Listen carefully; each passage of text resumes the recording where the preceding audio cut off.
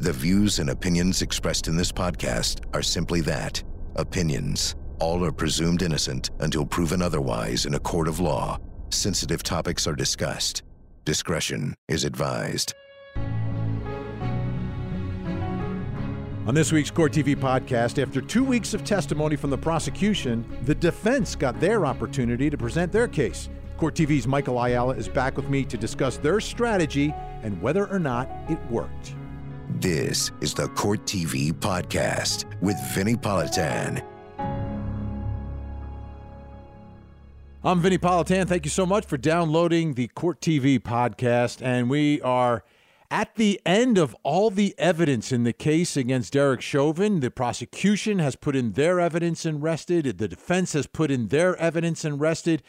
But we haven't had an opportunity to go through this defense case yet here on the podcast because the defense case moved so quickly. I mean, it was fast, lightning fast, and a lot of times defense cases are fast. Sometimes there's no case, but they clearly had some issues and points they wanted to make, but did they do a good job? Did they make their point? Let's bring in Court TV anchor Michael Ayala, my friend, my colleague. All right, let's start here, Michael. Overall, do you think the defense was able to do what they could do with the hand that they were dealt? Did they leave anything out that they should have done here? I think they did an incredible job with the facts that they were dealt. This is a difficult case. I cannot stress that enough. I think the stress of the case began to show and began to wear on Eric Nelson. That became clear. But I think, he gave this lone wolf persona. But I'm not sure that was too far from the truth. There was, he wasn't play acting. Yeah, I'm not sure it was play acting. I think, certainly he has a support staff back at the office. We all know that. He has a firm. He's a managing partner. But at the end of the day, he certainly didn't have the resources that the prosecution had, and it was beginning to show. So I commend him on the job that he did. I thought he did what he could. I remember in the motion practice when he had mentioned having a hard time getting experts to testify specifically on the use of force. And he ended up with this guy that he ended up putting on the stand who was, I think, a big flop. So on that front, I don't think he accomplished his goals. But certainly, I think he was able to score some points with his cause of death expert who came in and was unflappable, presented his thoughts as to these other possible causes of death that, if a juror is inclined and has difficulty putting themselves in the shoes of a police officer, there was enough there that they could find reasonable doubt. All right, so let's start to break it down. Let's go through it piece by piece. And I want to start with the defendant himself, Derek Chauvin. As you know, every defendant can take the stand and defend themselves and tell their story. Here was Derek Chauvin making his choice in court. Have you made a decision today whether you intend to testify or whether you intend to invoke your Fifth Amendment privilege? I will invoke my Fifth Amendment privilege today. So that means he will remain silent, did not speak. And the jury really, Michael, did not hear much from Derek Chauvin. That part that we heard, the jury will not hear, but they only heard him in a few little pieces of body cam. There was no interview. There was no interrogation. There was no statement. There was nothing. So by him not testifying, I think it was the right choice for the defense because the burden's on the prosecution to prove what's going on in his mind. The answer to the question that everybody wants, which is, why were you doing that for 9 minutes and 29 seconds? They're going to have to prove some other way, but not through his words. Yeah, and I think it was the right choice as well, Vinny.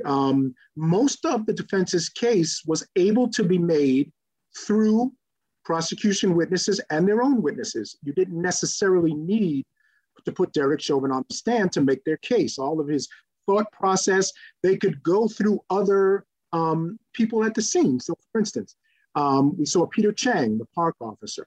When you talk about mindset, what was in his mind? Well, of course, the defense's argument is that Derek Chauvin was afraid of the crowd, and that's what affected his duty of care and how he was able to act vis-a-vis George Floyd. Well, do we need him to get on the stand and tell us what he thought? Not really, because we can hear Peter Chang tell us how he viewed the crowd and that he was afraid for the officers. We can also get the testimony of the paramedics who showed up and decided to do what they call a grab and go. because they didn't feel the scene was secure and safe.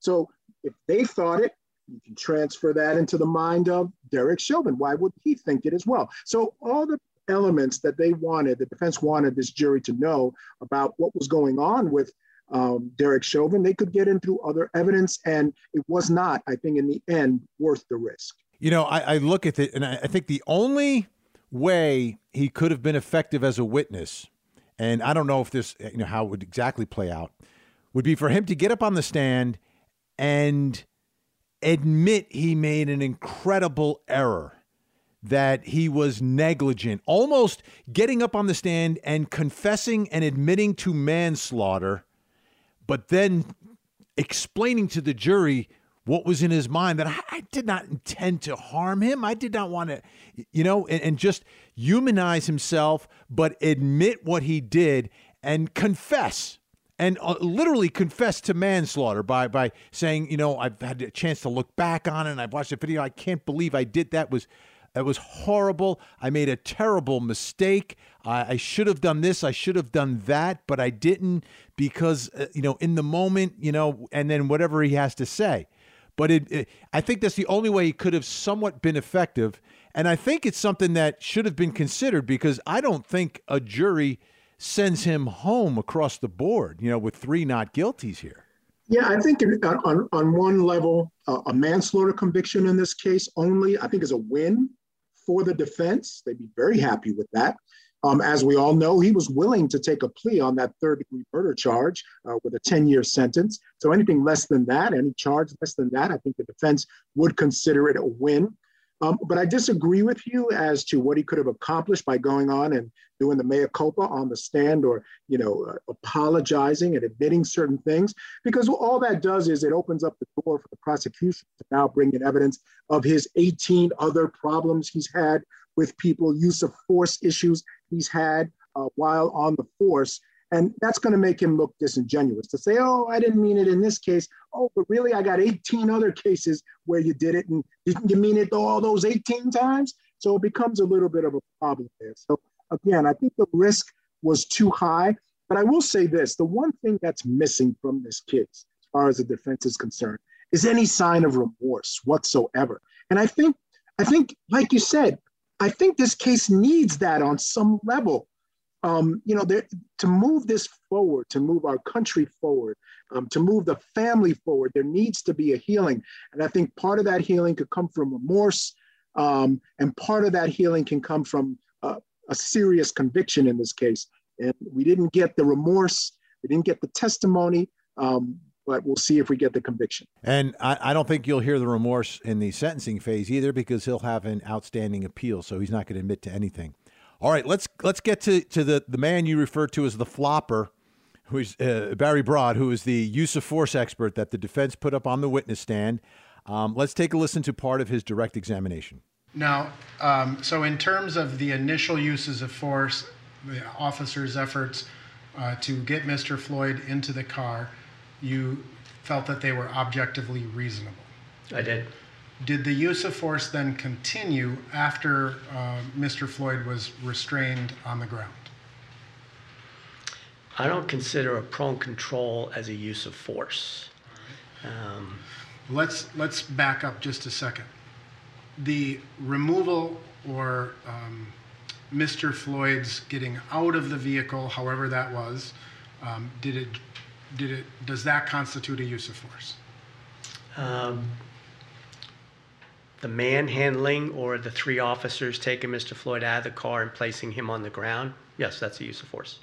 All right, so this is an interesting perspective and opinion from the use of force expert, saying that it wasn't force, prone control, putting George Floyd in the prone position, handcuffed on the ground, and controlling him with your legs and knees is not use of force. Is that just I almost get that as sort of a play on words, right? Because, I mean, it requires some level of you doing something to restrain someone. Well, you know, part of his credibility issues revolved around that statement.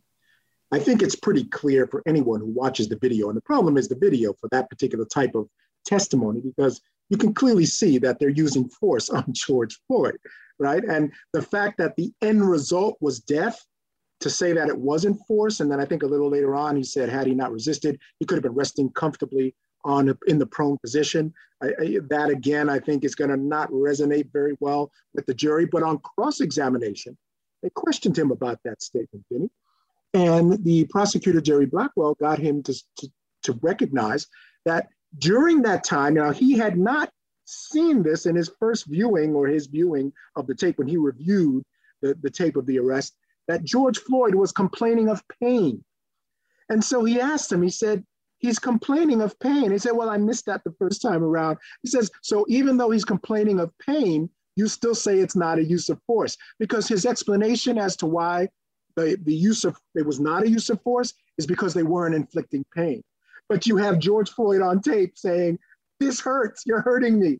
So it was just one of those things where I think not only was his testimony on direct incredible, I think, and by that I mean not credible, and I think on cross they did a really good job of showing he had not done his homework and really was not someone that this jury should take seriously. Yeah, and doing your homework on this case is not that difficult. I mean, you watch every single video, you listen to the statements of everyone that was there, but then you watch the videos again and again and again, frame by frame, and that's what needs to be done. I mean, if you're an expert, that's your expertise. You've got to be prepared. And I did not understand how you're not prepared for that moment. I mean, that's inexcusable. Let's listen to a little bit more of the cross-examination.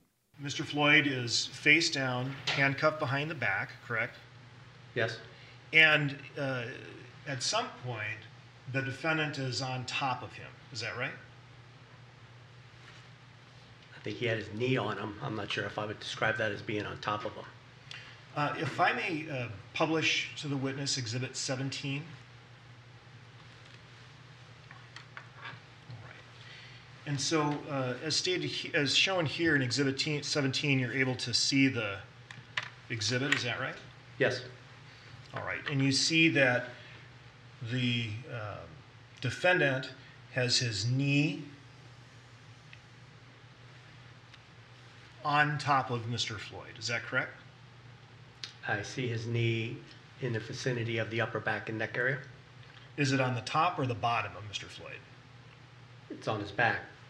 Top being top of the head, or? You tell me, is it on the top, the bottom, the side? Where is his knee? I see his knee on the upper spine and neck area. Is the upper spine then on the top? Okay, we can use top. Okay, you would agree with me then? Yes. Okay. That's silly. Exactly, Vinny. I was just going to say that right there, and you could see he came across as a hired gun who didn't want to hurt the people who were paying him.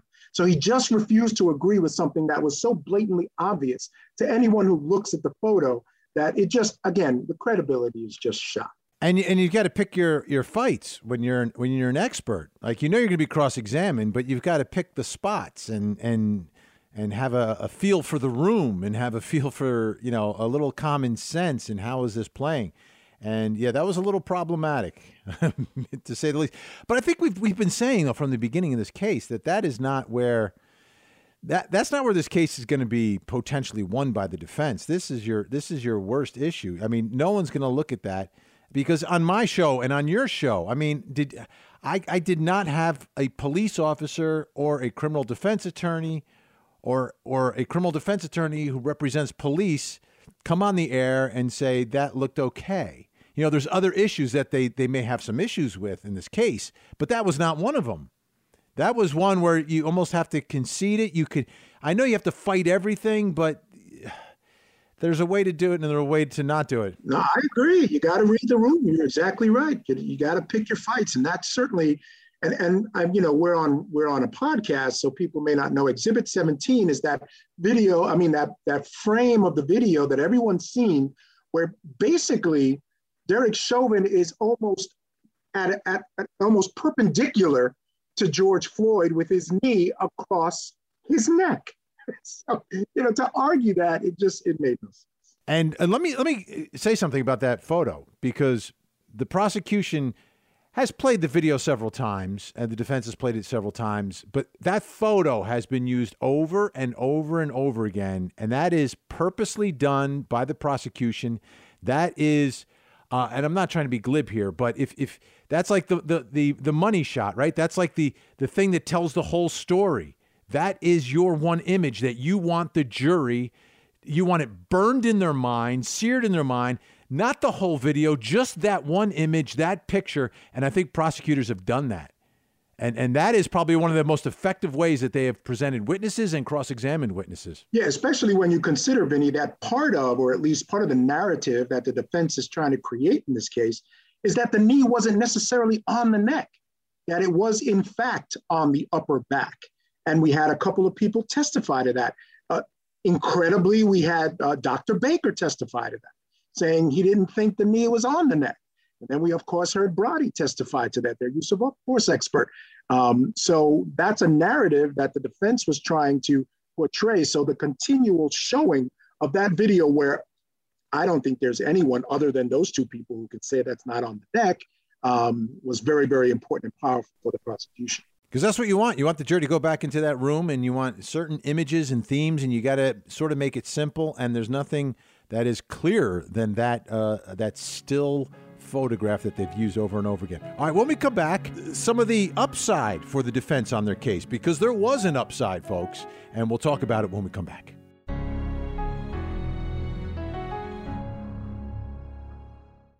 For more Court TV, watch it on cable, over the air, Roku, or go to CourtTV.com and stream live gavel-to-gavel coverage. Catch up on the big moments from our current cases and relive some of Court TV's most historic trials. Court TV, your front row seat to justice.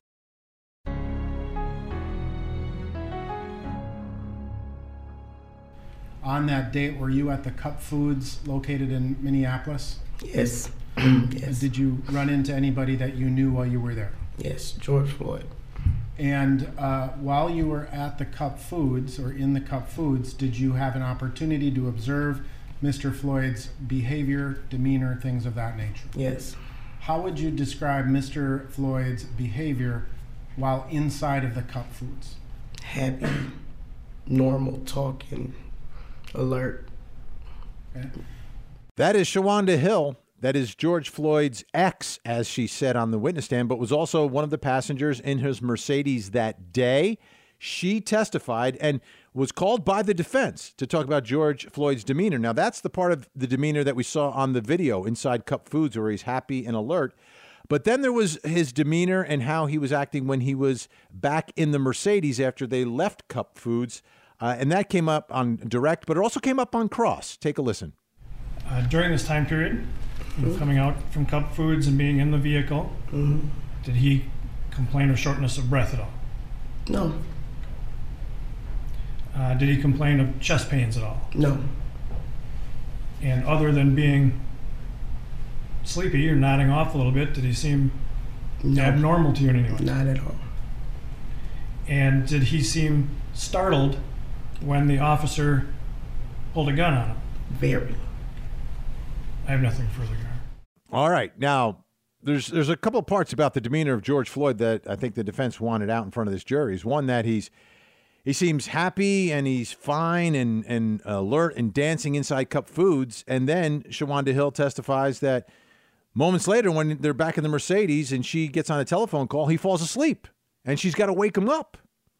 So Michael Ayala still with us, Court TV anchor. Michael, to me, that is going to be used, I believe, by the defense to talk about the drug use of this demeanor, that he's sleepy, he's conking out in the middle of the day. There's no question that it's consistent with having fentanyl in his system, which we know was in his system.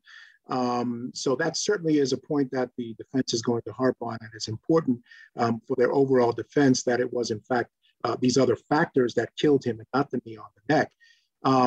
But again, I think what you have here is this, and we talked about this, this is not necessarily a but-for case, but I think the jury will look at that and say, okay, he was falling asleep in the car, but would he have died if left alone in the car? I think the answer is clearly no. And so I'm not sure that that's going to get them where they want to go as far as the defense is concerned, but that in conjunction with other testimony could be enough to raise a bit of reasonable doubt that the knee on the neck was not the substantial factor, that in fact this fentanyl in the system was having this effect. Combine that with the testimony of the paramedics about what previous pills it had, the effect that it had to put him into a hypertensive emergency, connect all those dots. And then the testimony of Dr. Fowler, maybe that gets you to reasonable doubt. Yeah, and you mentioned Dr. Fowler, clearly the best witness for the defense. This is going to be one of two roads to reasonable doubt for them. So let's take a listen to his direct examination. So in my opinion, Mr. Floyd had a sudden cardiac arrhythmia due to his atherosclerotic and hypertensive heart disease, or you can write that down multiple different ways. During his restraint and subdual by the police, or restraint by the police. And then his significant contributory conditions would be, since I've already put the heart disease in part 1, he would have the toxicology, the fentanyl and methamphetamine.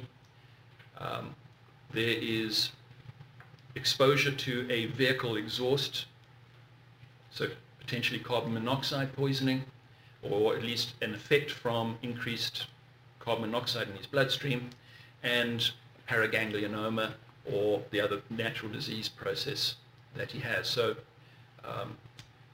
all of those combined to cause Mr. Floyd's death. And that is cause of death. And the other part of what a pathologist determines is manner of death. And when he was talking about manner of death, he's talking about undetermined. You can't really figure it out. There's too many factors at play here. And to me, that was the way to go. To me, that is the most credible way to look at this as a defense expert, is say, listen, this is happening, that's happening. You can't determine it. And if you can't determine it, ladies and gentlemen, then that is reasonable doubt. So if they believe Dr. Fowler on manner of death, then this is a not guilty verdict across the board, Michael. We talked about this being a battle of the experts at the end of the day.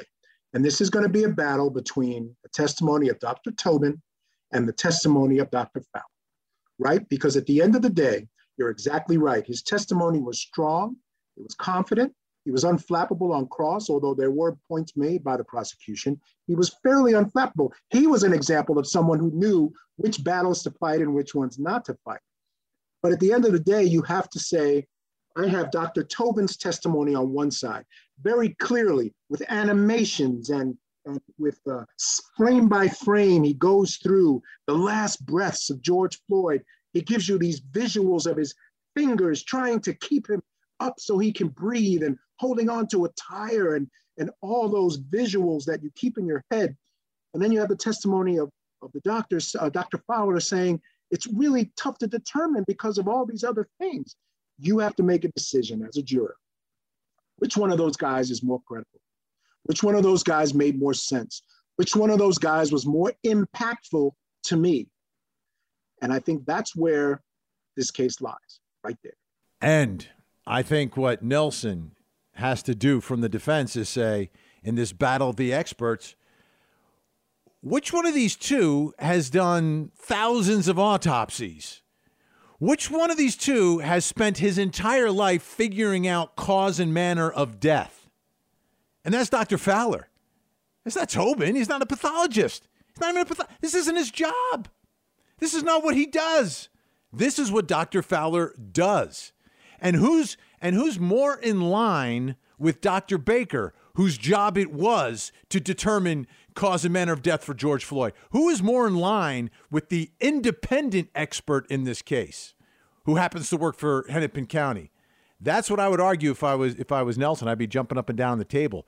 But I don't think he'll ever jump up and down on a table. No, that's not his personality. And we knew that's not his personality. I spoke to a lot of people about him, Vinny, as you know, and they all said he's not a guy that's going to come with the histrionics. He's just a competent, he's very prepared. I think all the things people said about him have proven to be true. Yeah, and it may, and you know what? There are jurors who appreciate that, and there are jurors who would not appreciate me jumping up and down on the table if I was going to do that. you know, and I get it. And the other thing is the cross-examination. I'm wondering your opinion on this, because Nelson in his cross-examination was not, he wasn't antagonistic at all. There was no battle. There was no fighting. There was no sarcasm. His direct and cross were almost identical. And I'm wondering if jurors might appreciate that or not. I don't know. I don't know, but it's an interesting approach. Yeah, I mean, you don't know how jurors are going to take that. It was clearly, I mean, it seemed like a style. I thought he was very effective on cross-examination of prosecution witnesses. He had a very, as you said, it was a non-confrontational style. He had his questions very well prepared to get these witnesses on what we call the yes train. So he constantly getting them to say yes to a lot of things that I could see him ticking off his things in his closing argument, because I want people to understand that when you're an attorney and you're trying a case, you know what your argument on close is going to be before you even get to that point. And you're trying to fill in those blanks and tick off those things that you know you need to say in close. And so you can see him ticking off those points that he wants to emphasize in closing with these witnesses. And I thought he did a masterful job, but the tone didn't change. The only time, Vinny, I thought he got confrontational, and I thought there was a method to his madness, was when he was cross-examining Donald Williams, where he wanted to agitate him a little, so maybe this jury could get a sense of what he looked like angry, and that would help them understand why maybe Chauvin was interpreting his anger a little bit more than maybe it would appear he should have by just looking at the tape. Yeah, let me tell you, when I was a prosecutor in New Jersey, that's not a New Jersey criminal defense attorney. Yeah. They are confrontational. They are sarcastic. They are bouncing off the walls. They are loud. You got to keep your eye on them the whole time. And it's a different style. And you know, I've never covered a trial in Minnesota before. I'm not sure what jurors like there. But the thing that we've seen at Court TV through the years, Michael, is that, you know, depending on where you are in the country, you know, jurors will look at the way lawyers try cases much differently, and there's a different style. That's why I always tell people, you know, that when they get in trouble and they send me a direct message or whatever about looking for a lawyer, I say you got to find someone who's local. You can't, like, you don't want to be like my cousin Vinny. That doesn't work in real life. If my cousin Vinny went down south, he's not winning the case, folks. It's a road game. You know what I'm saying? So we'll see. I mean, he knows these jurors, and he probably knows these jurors better than Blackwell, because Blackwell, I don't think, really tries criminal cases in that jurisdiction. But the other two do, so they probably know. But it'll be interesting. It'll be fascinating. Michael Ayala, give me your final word here, because next time we speak, we'll be after closing arguments. Do you think this case can be won or lost for either side during those closing arguments? Absolutely. Without a question, I think a strong closing argument by the defense can make a real difference in this case, to really bring together the elements that I saw him ticking off during the case and bringing it together in a coherent way so this jury has something to hang their hat on if they're having trouble determining exactly what the cause of death is or exactly what was in the mind of Derek Chauvin. I think if he ties this thing together well enough, I think there's room there. There's a good case put on that by the prosecution, no question. I think there's a little bit of room for at least one or two of those jurors to have some reasonable doubt on the issue of not only cause of death, but even the issue of reasonableness. Because again, we talked about it, how hard it is for jurors to put themselves in the shoes of police officers. It's a reasonable police officer standard, not a reasonable person. Michael Ayala, Court TV anchor, thank you so much. You're welcome, brother. When we come back, folks, we're going to be in a verdict watch in this case. And a lot of people are wondering now, how they ask me, how long are they going to be out? Well, I have developed through the years at Court TV the Politan theorem. And I will reveal that to you so you have an idea of how long this jury will be out. That is next.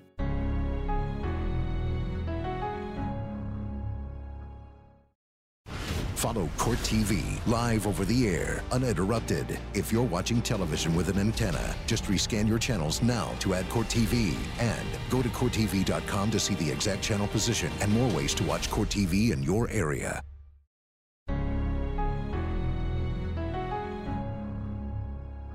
So I've been at Court TV many years. I've been covering trials for many years. Before that, I was a prosecutor in New Jersey, also did some private practice. So the one question that always comes up once the jury gets the case, the closing arguments are done, the jury's deliberating, they're back in the room. People say, Vinny, when's this jury coming back? When are they coming back? How long is this going to take? And my answer is, you never know how long it's going to take. It varies. But what I can tell you is how long an average jury would take for any case. Okay? And I've developed a theorem that is incredibly accurate. But this is the way you have to use the theorem, okay? I'm going to give you how long jury deliberations should take in this case. But I want you to use that as a baseline.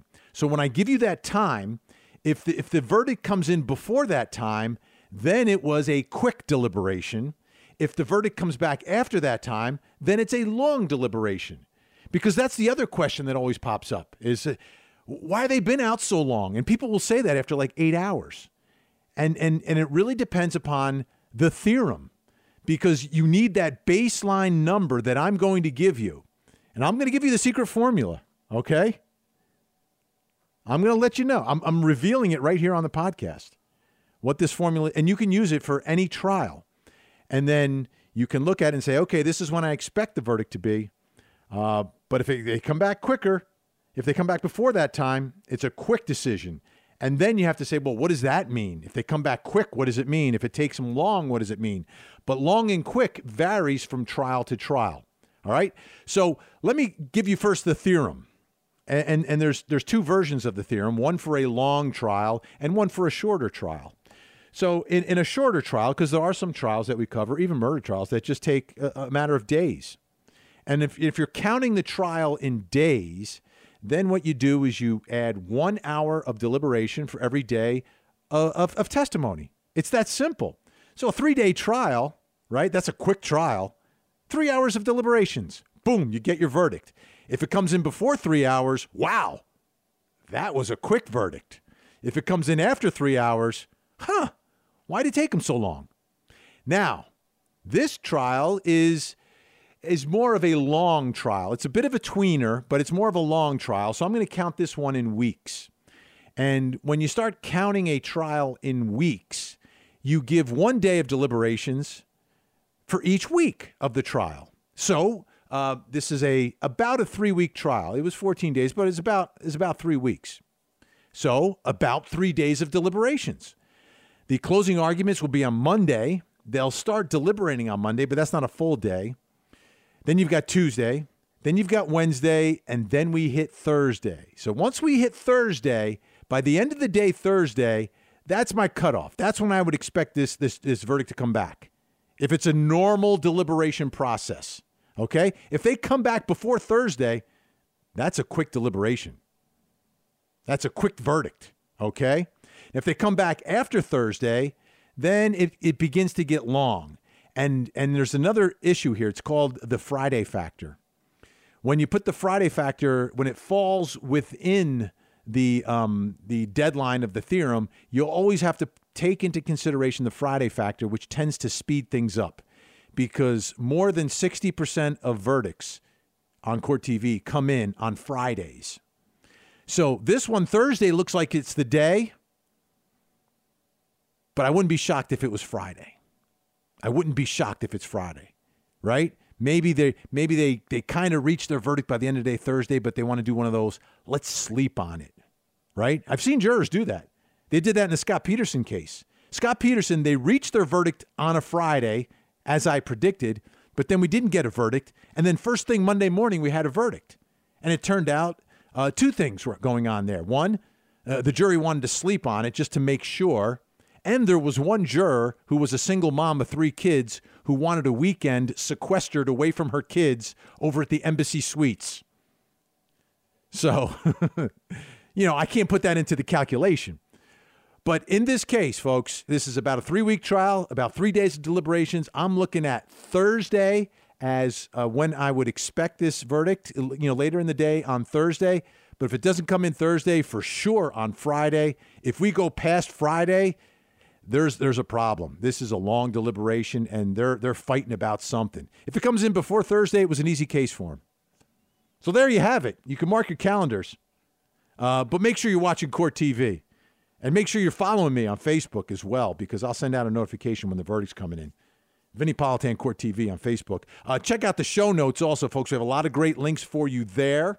And as I mentioned, Court TV is a network. We're covering this gavel to gavel. You'll hear all the arguments. You'll see the verdict live. If you have a digital antenna, rescan that digital antenna so you can get your Court TV signal, and you're all locked and loaded and ready to go. I'm Vinny Politan. Thanks so much for listening, and we will speak again. Have a great day, and don't forget to hug the kids. This podcast is a production of Court TV. Go to CourtTV.com for more content, trials on demand, and to find out how to watch Court TV in your area.